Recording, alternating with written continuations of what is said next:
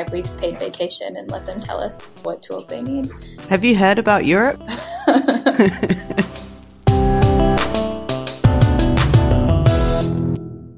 Hello and welcome to the One Team Gov Show, a podcast featuring conversations with awesome people doing interesting stuff in the public sector. We appreciate you taking the time to join us, and we have an amazing interview we know you're going to love. My name is Kylie. And I'm Kamala, and today we are talking with Genevieve Gaudet, a program manager from NAVA. Welcome, Genevieve. Hi, thank you for having me. You have made it back from London. How was that? I really enjoyed it. I got to meet so many designers from all over the world. I was really surprised at how many people are doing really, really similar work to the work we're doing here in the US. So it was really inspiring and motivating for me. Awesome. So, Genevieve, how did you get started in the public sector? Through sheer force of will, I guess. Very early on, thought that I wanted to be a doctor. And so when I was in university, began volunteering as an EMT and getting very interested in the public health situation in the city that I grew up in, New Orleans. And once I was done with university, realized that the medical route wasn't really for me, but that public health very well could be. And in the course of those studies, began to learn more about the role of design and technology. And I began to learn more about the role of design and technology, and specifically how much impact the government in particular can have on people's health and well-being in a way that almost no other kind of institution really can.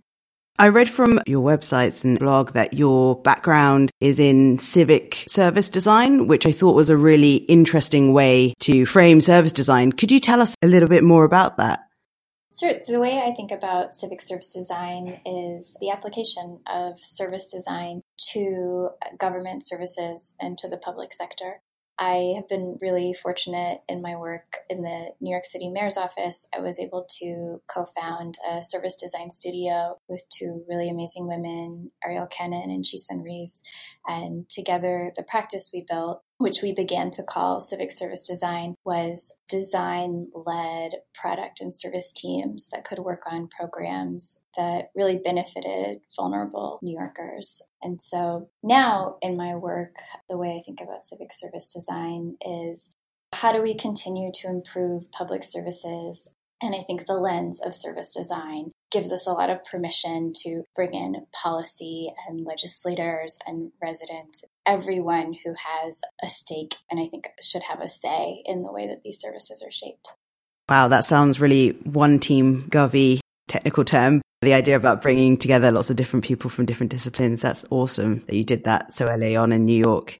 Is there any service that you built that you were particularly proud of from those days? I'm really proud of all of the work we did. As far as I know, that studio was the first practice of its kind built inside of an American government. So I'm really enormously grateful to have had that opportunity. The first big project that we took on was called Homestat, and that was applying service design to this very long-standing and ongoing work to get houseless New Yorkers into permanent homes. And this project really centered the experience of street homeless New Yorkers. So these are folks who live on the sidewalks or in the subway, and in many cases have been homeless for a very long time. And that project, one of the reasons I think it was successful and one of the reasons I'm so proud of it is that we were able to be really deeply collaborative with folks whose careers have been totally dedicated to this one problem. And what we really brought to that project was the tools that design gives us. With them, we were able to map the process from someone first being recognized as being in this situation all the way through to getting into permanent housing. And we're able to take that to people who are really high up in the city, deputy mayors and folks like that, and say, this process is hundreds and hundreds of steps long, and we're asking some of our most vulnerable residents to go through it. And adding those tools, we were able to help people who've been advocating for a really long time see some of the changes that they were hoping to make. That's really, really inspiring. When you say that you brought the tools, what sort of approaches did you take to that area? And how do you think it looked differently from the way that people had approached those problems before? When we think about applying design tools to these sorts of problems, it sounds really simple. When I say what we did, we interviewed public servants all along the delivery path of helping houseless New Yorkers. In the case of New York, there are teams of folks who will go into the subway trains and around the city to offer help to people who appear to be in that situation. So we shadowed them and interviewed them. And then we continued that all the way up through the government agencies and nonprofits that were involved. So we really tried to get a really comprehensive picture of what the folks who deliver that service go through, what their priorities, how they worked, things like that. And we paired that, of course, with stories from New Yorkers who had found themselves in that situation and had either tried to get help and succeeded, or in some cases hadn't gotten the help that they needed. It was very different simply because we were able to represent so many different perspectives. I know that these issues are not new, and there are folks who have dedicated entire careers to trying to fix them. The one thing that we did a little different, which added to all of that work, was doing these interviews, representing really complicated processes in a clear way through journey mapping and service mapping, and coaching those civil servants on how to actually use the evidence that we were building to advocate for changes that they wanted to see. Wow, that's incredible. We've started to get into a little bit more about what NAVA does. Can you tell us where it came from as an organisation and what the mission is? I joined NAVA in early 2017. The organization started in 2013. So NAVA is a public benefit corporation, and we work to radically improve how the government serves people. Originally, it was formed as a team of designers and engineers who joined the effort to fix healthcare.gov in 2013, which in the US had this very public failed launch when the website went up and Americans were supposed to be able to use it to sign up for health insurance, but the website itself failed. Our team was sort of born out of that, and now we partner with state and federal agencies like those that administer Medicare and Medicaid, which are public health insurance in the US. And we also work with the Department of Veterans Affairs to modernize their digital services. One of the coolest things I think about NAVA is that because we work on these really big federal programs, and the US is a really big country, the work we do actually ends up touching more than 60 million people who access these critical programs. That's incredible. 60 million is the population of England, so you're basically serving an entire country. It's a lot. There are some incredibly talented people who work here, and I have such a deep respect for what they do. I feel really, really lucky to get to work with the team here. You mentioned that NAVA describes itself as a public benefit corporation. How does that work with government in terms of funding and management? A public benefit corporation is just a legal structure in the way you can have an LLC or anything like that. And a public benefit corporation in particular means that our incentives as a company are not just tied to profit, but actually tied to public benefit. In the case of NAVA, we have a model where all of our employees are the shareholders. And that means that if the company were to do something that wasn't in the public benefit, we could actually pursue legal action. So it's this very clear legal way of ensuring that as an organization, all of the work we do serves people who live here in the US. You mentioned healthcare.gov. We've previously interviewed Lena Trudeau, who used to work in the US and now works in Canada, and she talked about some of the context of that. What was NAVA's role or roles within the recovery of such a big website failure? So all 6 of our co-founders worked on healthcare.gov in 2013. They were mostly engineers, though some designers and product folks, and they were brought in first to just get the website back up. Our team specifically was working on first the identity management system, which I know sounds really boring. But one of the big reasons that healthcare.gov in the beginning wasn't working for people is that if you can imagine, if you need health insurance, one of the things you need to do is create an account. So there has to be some system for managing all of those. And it turned out that the system that healthcare.gov originally used couldn't handle all the traffic that it was getting. So one of the first things our team was asked to do is build what we call SLS, the Scalable Login Service, which sort of dropped in in the middle. It was one of the first pieces of infrastructure that could help handle all the traffic and keep the site up for folks.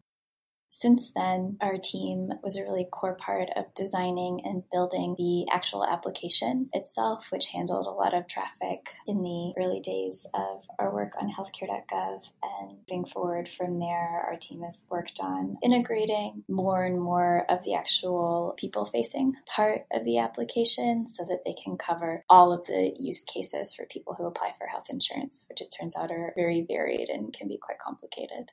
Any of us who work in public service tech can empathize, especially around the sign-in and login. Personally speaking, I have, wherever possible, avoided adding any sort of sign-in element to any application I've built because it does make things so tricky. Yeah. It's incredible that the team were able to recover that. And I think that built a lot of momentum with the service and bringing things back up to speed. So that's great. In some of our research before we chatted to you, we were reading about some of the work that NAVA's been doing with Medicare and Medicaid. Can you tell us a bit more about that?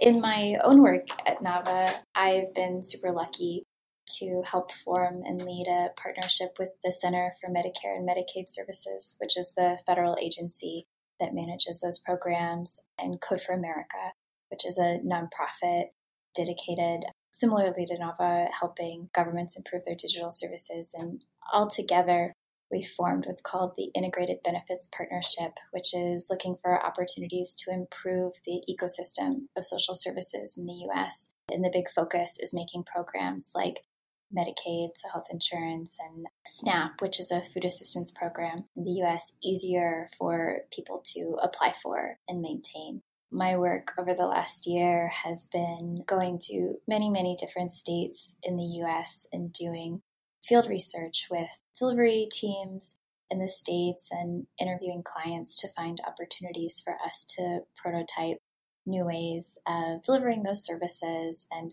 trying to find opportunities to develop open source technology so that states can share them and really dramatically reduce the cost of building this technology and maintaining it, while also strengthening the actual quality of those services as they're delivered to clients.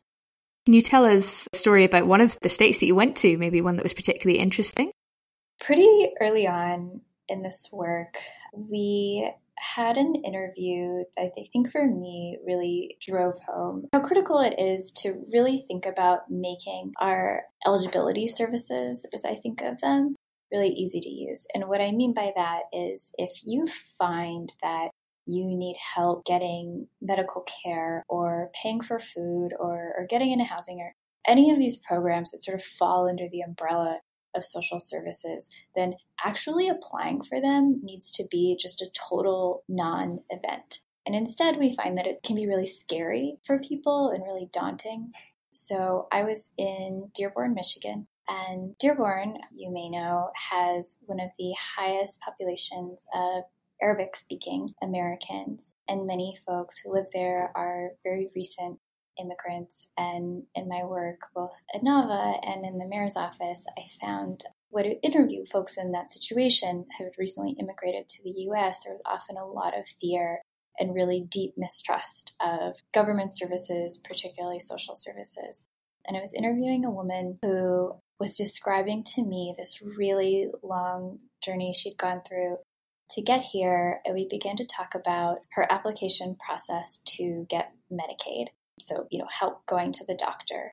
And she had so much mistrust based on things she'd heard, or a little bit of experience applying for it, that she said something to me like, I waited until my teeth hurt so badly that I couldn't eat until I applied for Medicaid. It was heartbreaking to me that these services are so hard. There's so many barriers in front of them that people suffer rather than go through the application process.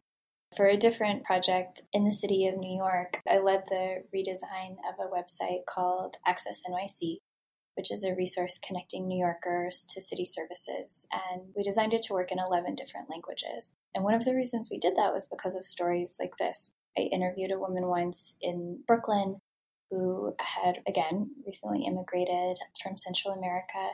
And she told me that she was so scared of applying for food assistance that she'd started only eating once a day. Rather than just go to an office and fill out the form, she was so sure that this wasn't for her. when in fact, because of her situation, she could have applied, but that information wasn't there. There was no clear place for her to go to understand what was available to her and how to get it. And that's a much bigger problem than tech, but it is one that can begin to be solved if we apply service design thinking to the ways that we share information about these programs, the ways that we make it clear up front how it actually works and how you can apply. Because in all of those situations, even in situations that aren't as urgent, even when it's not a crisis of that nature, it should be just a non-event. You should just be able to sign up and then you can go to the doctor, which was your real goal in the first place, or you can buy food for your family, which was your real goal in the first place. No one's goal is ever to fill out an application and then submit it. Absolutely. What we see across government, when you expose public servants who haven't necessarily been close to the user previously to those kinds of scenarios where they're having that contact with people in situations like you described, is so impactful. You've talked about things like human-centered safety nets. Can you say a bit more about that? To me, human-centered safety net means that the ways that we have to help people who are struggling to meet a basic need, like buying food or getting to the doctor or finding housing, to be human-centered in that situation means that they can access programs that can help them with that from where they are. So, for instance, many programs in the US in particular, the applications don't work on phones, which many people rely on for access to the internet. It's just one example of how it could be more people-centered. We see these small barriers put in front of programs across the board. But I do think it's also important to point out that in the work that I do and the work we do at NAVA, we also think of human-centered as also working for the public servants who have to maintain these things. In Homestat and Access NYC and in the Integrated Benefits Initiative, really every project I've ever done in government, I've found public servants making the best of what they have and often really struggling to make technology work for them, trying to do the best they can with what they've been given, which is often not quite the right tool for the job. All had those situations where you go and you see how technology is working with public servants often on the front line, and you just see spreadsheets and really old browsers and desktops, and these people are just trying to do the absolute best that they can with a totally underfunded infrastructure. Yes, I often joke that the best thing we could do for public servants, I think, is give them 5 weeks paid vacation and let them tell us what tools they need. Have you heard about Europe? If I could give that to all the caseworkers in the US, send them all to Europe for 5 weeks vacation, I think that would really help things. That would be a winning policy. Maybe you should run in 2020. One of the things I find most interesting about people working in digital and public sector in the US is that you have multiple levels of government that you can essentially experiment on. And it sounds like you've been exposed to all of them. So obviously the city level in New York and the state level with the work you're doing with NAVA and the federal level in Washington. So I was just wondering, are there any majorly stark differences you see at those different levels? The biggest difference I see is in the funding. Working in the city of New York, it's its own challenge. It's a city of like 8 million people. That's a really big city. There's a lot of funding relative to other places. But I think when you get to the municipal level in more normal sized cities or the average city in the US, there often isn't the money you would need and the political capital you would need to do something like launch a digital services team. That's not to say it doesn't exist. Boston in the US has done some really amazing things. New York City, obviously. But I think it's really hard at the city level to change the civil service norms such that suddenly you're hiring designers and developers who work in an agile way and things like that. I think it's a little bit different at the state level. California has a digital service now. I think the state of Georgia might also in the US. So we're sort of starting to see at the state level the kind of change that was put into place at the federal level by USDS and 18F. But again, there's sort of just a little less funding. It's a little bit harder to push those changes through as you get more and more local. Yeah, selling public services is quite hard politically at the moment, just to state the obvious. Yeah. How do you go about selling this approach to people who are senior, who may not necessarily have the best views of public service? In my experience, there are two major arguments you can make depending on your audience. One of them, which I think is a little more palatable to folks who have a more conservative view of what government should be up to, is cost. So framing everything in terms of actual cost of service delivery. The US spends something like billions of dollars maintaining technical infrastructure just in eligibility services alone. It's wild how much money we spend to have every state and territory build their own Medicaid eligibility system and then update it, keep it running. And my view, and the view we take at NAVA and the Integrated Benefits Initiative, is that that's totally unnecessary. Open source technology has made it so that we can have really high quality services and we don't need to be reinventing how this should work 54 different times. If states were sharing these things where it was appropriate, we could really drive down costs and we could also share what it takes to maintain these tools. That's one argument you can make, is that it's much, much cheaper in the long run to really design and build these things very well and then share them across the states. The other argument you can make, if your audience is more on the progressive side of what government should be up to, is that this way of working really centers the people who need to use these services and who are going to maintain these services. It just works better. It's more dignified and humane and kind. And somewhere in there, usually if you try out both, you'll find one that sticks. Totally agree with that. We were quite lucky in that GDS came about when we had a coalition government. So one was slightly more left wing and the Conservatives were in power. So we had both those arguments running at the same time. They're both really, really effective depending on your audience.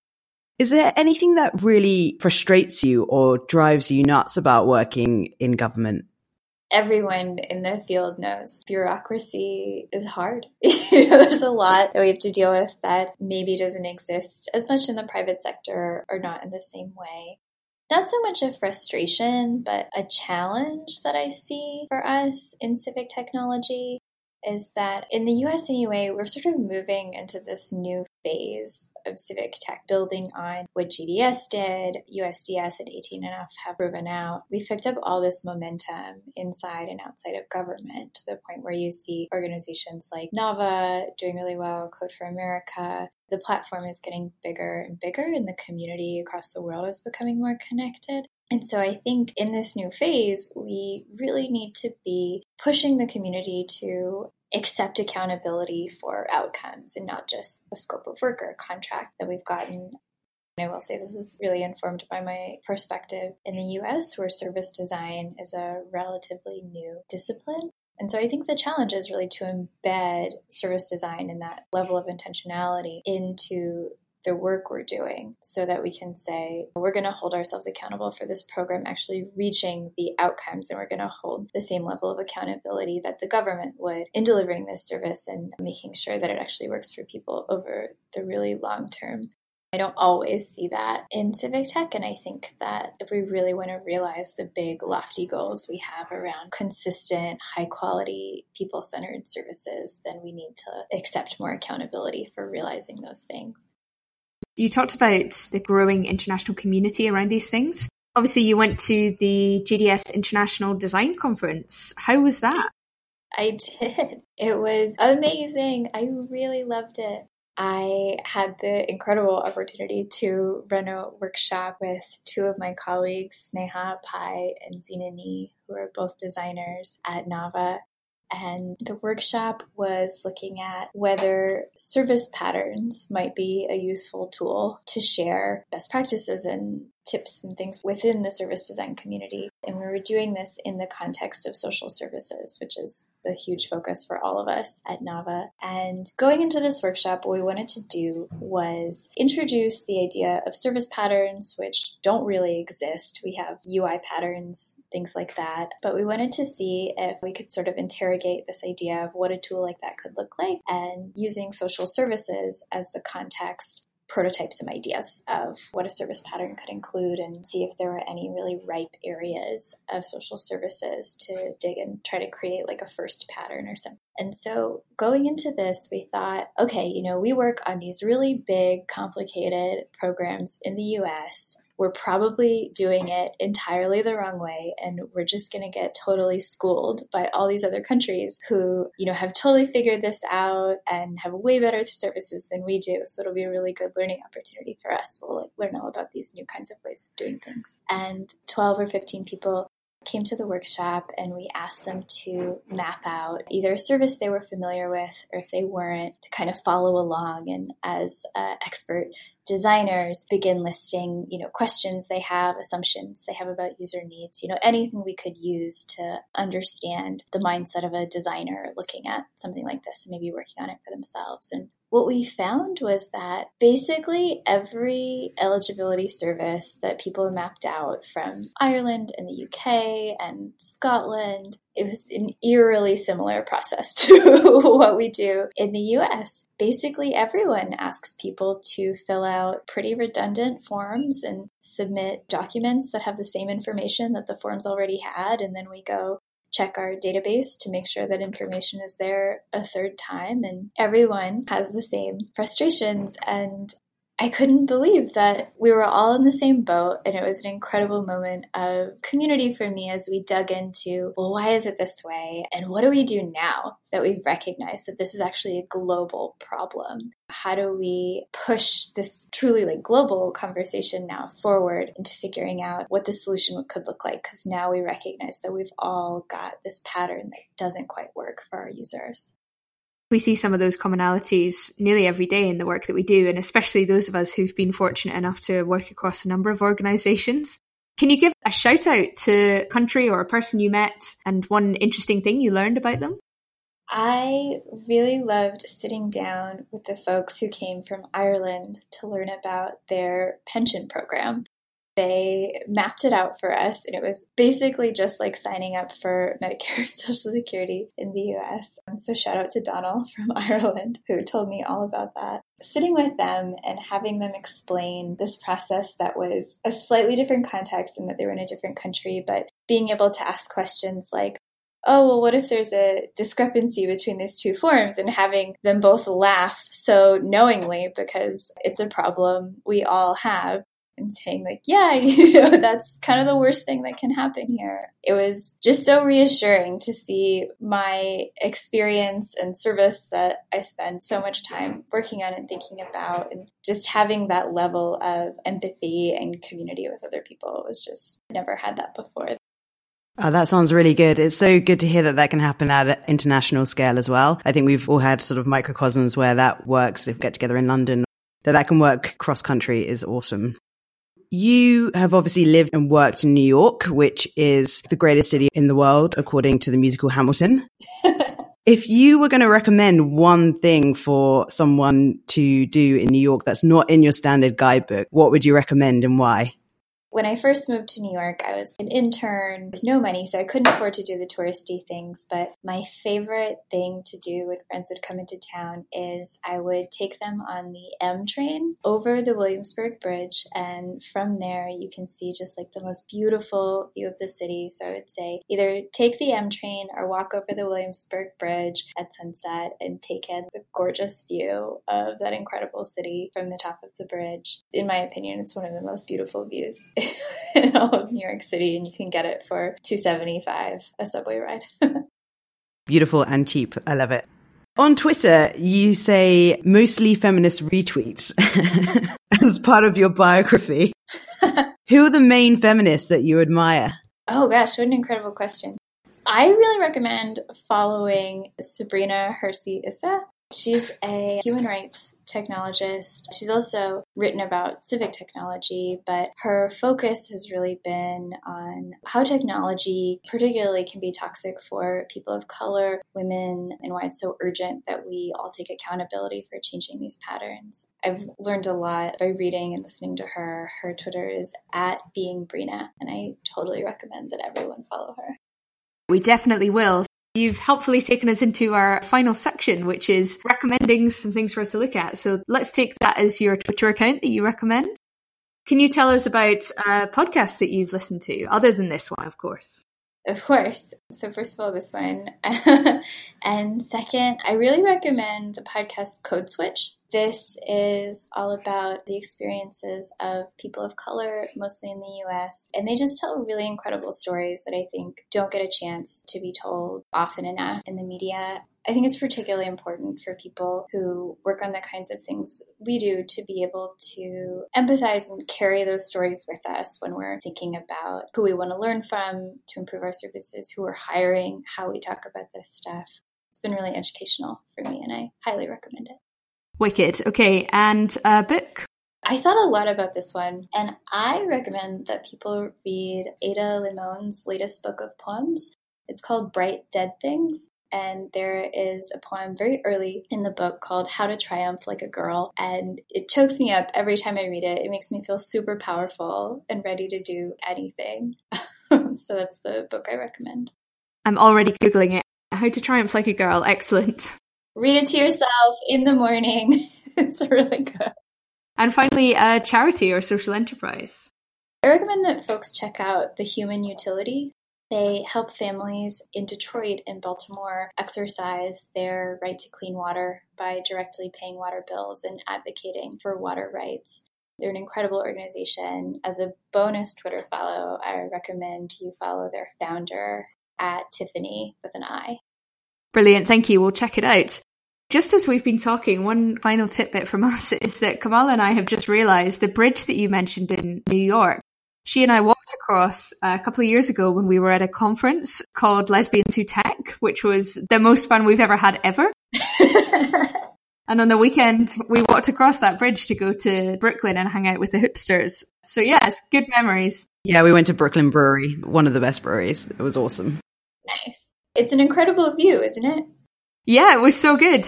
We just kind of wandered across that way because we were staying in Chinatown, but halfway across realized how nice it was. So yeah, definitely agree with that tip. The best way to check out New York, walk across the bridge. Genevieve, thank you so much for chatting with us. We've heard some really fascinating things and we'd love to have you on the podcast again sometime in the future. Thank you. I'd love to come back. Yeah, definitely. Thank you so much.